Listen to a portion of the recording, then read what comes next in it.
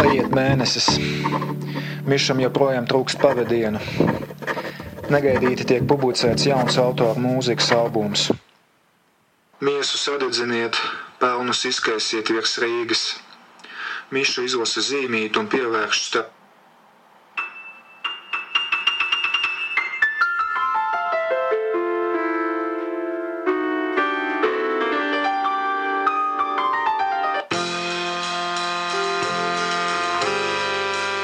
Miša izslēdz ierakstu apjucis, kas albumu publicējas noskaidrot neizdodas.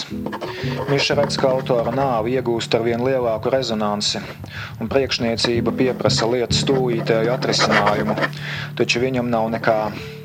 Pēdējās albuma dziesmas Miša vēl nav dzirdējis.